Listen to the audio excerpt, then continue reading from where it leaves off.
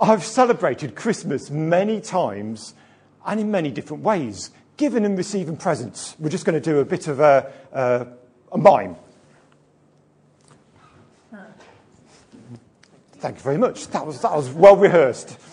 So we give and receive presents, we give and receive cards. Sometimes we eat a lot and drink a lot, don't we? We see our families and our friends. We have a really special time, a good time. Yesterday morning, Jill was at work, and that meant that I had time to do some of the good things that I really, really like doing at Christmas time, and that was being thankful.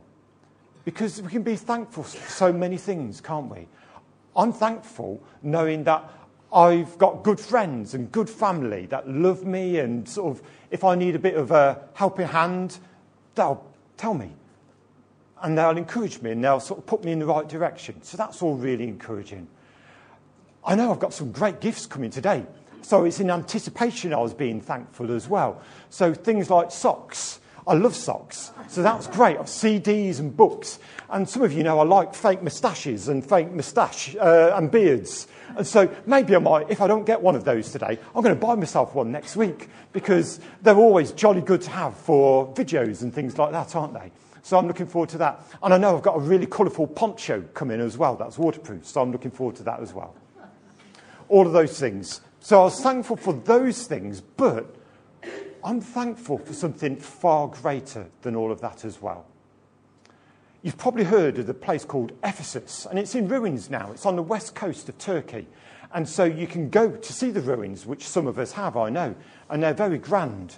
But in the early 60s AD, Paul the Apostle, he wrote a letter to them. He was in prison in Rome, and he wrote a letter to the church in Ephesus, and part of it says this. It's chapter 2. It wasn't so long ago that you were mired in that old stagnant life of sin. You let the world, which doesn't know the first thing about living, tell you how to live. You filled your lungs with polluted unbelief and then exhaled disobedience. We all did it. All of us doing what we felt like doing, when we felt like doing it, all of us in the same boat. It's a wonder God didn't lose his temper and do away with a whole lot of us.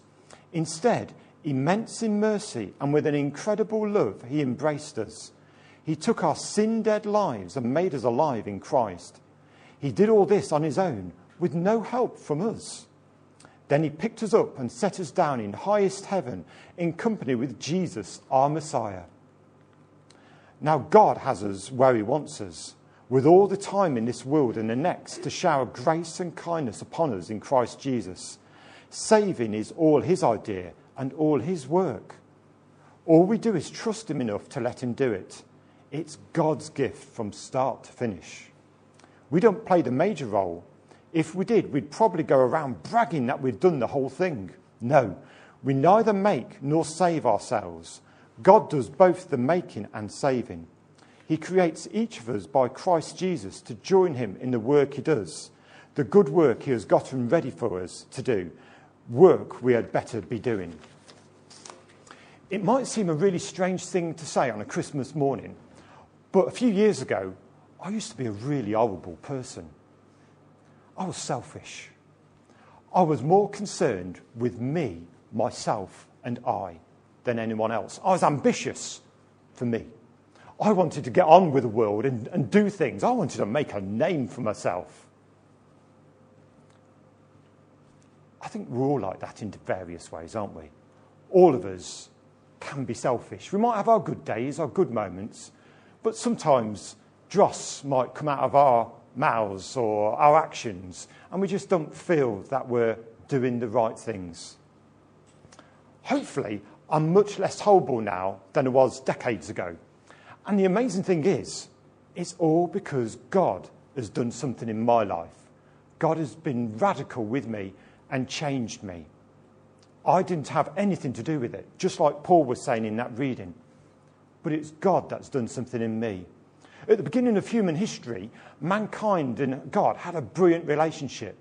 But with bad ideas and bad decisions, things didn't go to plan with what God wanted. Sin came into the world, and that was a barrier to seeing God.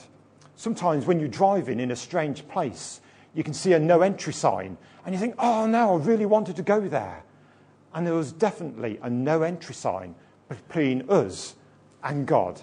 There's no way we could approach him because of our behaviour, our ideas, and the way we behaved. We all know the Christmas story. And we know that the angels were really excited and singing glory to God in the highest, peace on earth. But the thing was, the thing that gets me excited, they didn't just keep it to themselves.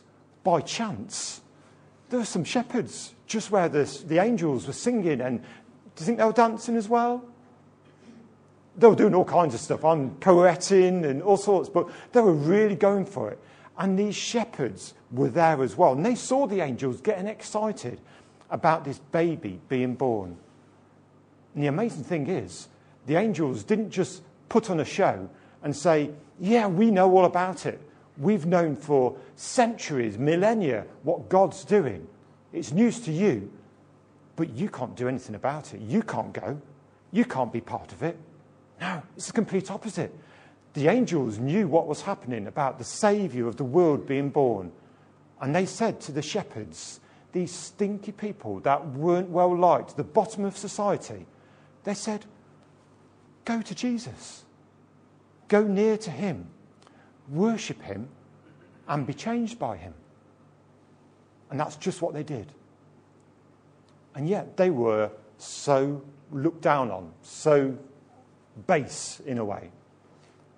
A few months later, these wise men came along, or magi, or astrologers, and they too followed a star. But when they got to where Jesus was, the Messiah, they were invited in.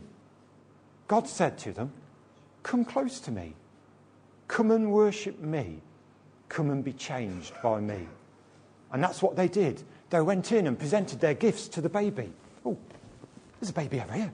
So they went and presented their gifts to the baby. The famous gold, the frankincense and myrrh.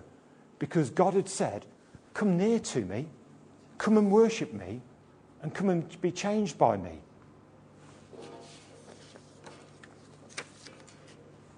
Today, God gives us that same invitation. Come and close to me. Come and be thankful, but don't just be thankful about presents and good times and lovely food and lovely company. Come and be thankful for me, your Saviour. Come and be thankful for what I've done. Come and be thankful that I came to earth. And so today he says, come to me, even in your business. Come to me. Come near. Come and be thankful. Come and worship. And come and be changed. We've all got that invitation to us.